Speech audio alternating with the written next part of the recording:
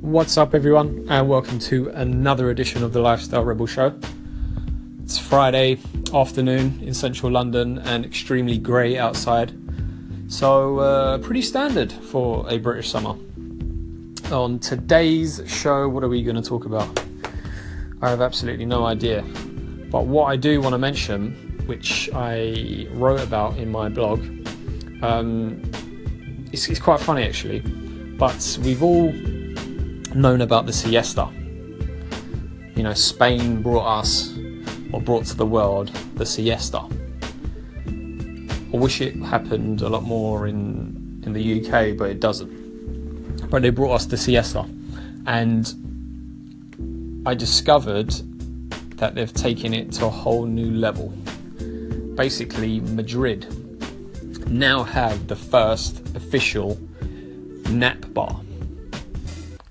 Can you believe it? And it's called Siesta and Go. So this is the place where people can book a space to take a snooze break before getting back to, you know, their daily lives or whatever they need to do that day. So for me, that is crazy.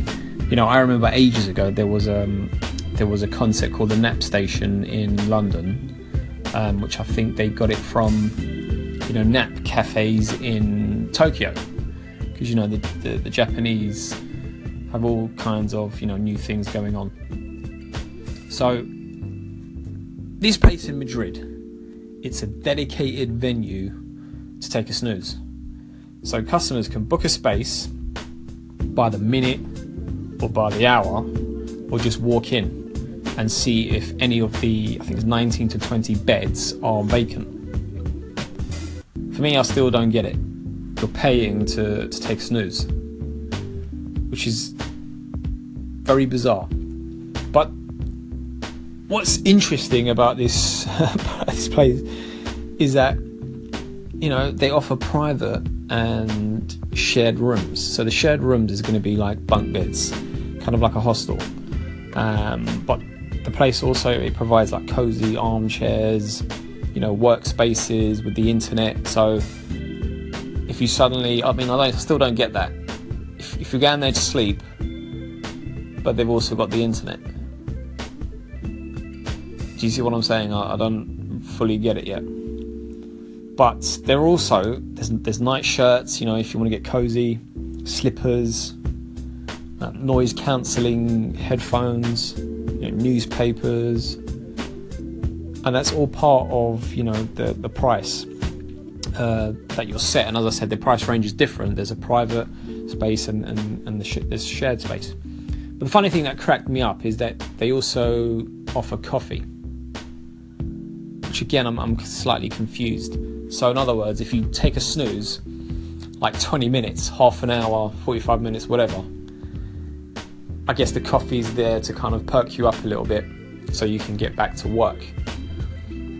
But the only problem with that is every time I've taken a snooze, I kind of wake up feeling even worse, especially when the snooze is, or the nap is like 20 minutes. But anyway, so the cost of the private room will probably set you back about £11 per hour, and the cheapest one in a shared room is about £7. So I guess it's pretty cheap, but you know, £11 to stay to take a snooze, in other words. So, but they do have like professional cleaners to clean the bed sheets and things like that. So who is it for? You know, think about it. You know, you're a tourist. You just happen to take a trip to Madrid. You're walking around, seeing some different architecture, new places. You took a tour around the Bernabeu. Your feet's getting a little bit tired and you're thinking, oh, you know what, I need to take a snooze, I'm tired. You head down to the siesta and go. You pay your £11 private room, pop your slippers on, get the noise cancelling headphones on, and that's it, you take a snooze. After about an hour, you wake up refreshed because they give you coffee. You know, who wouldn't want to do that? You don't go to your hotel, you go there. It's crazy. For me, it's absolutely crazy. Bonkers.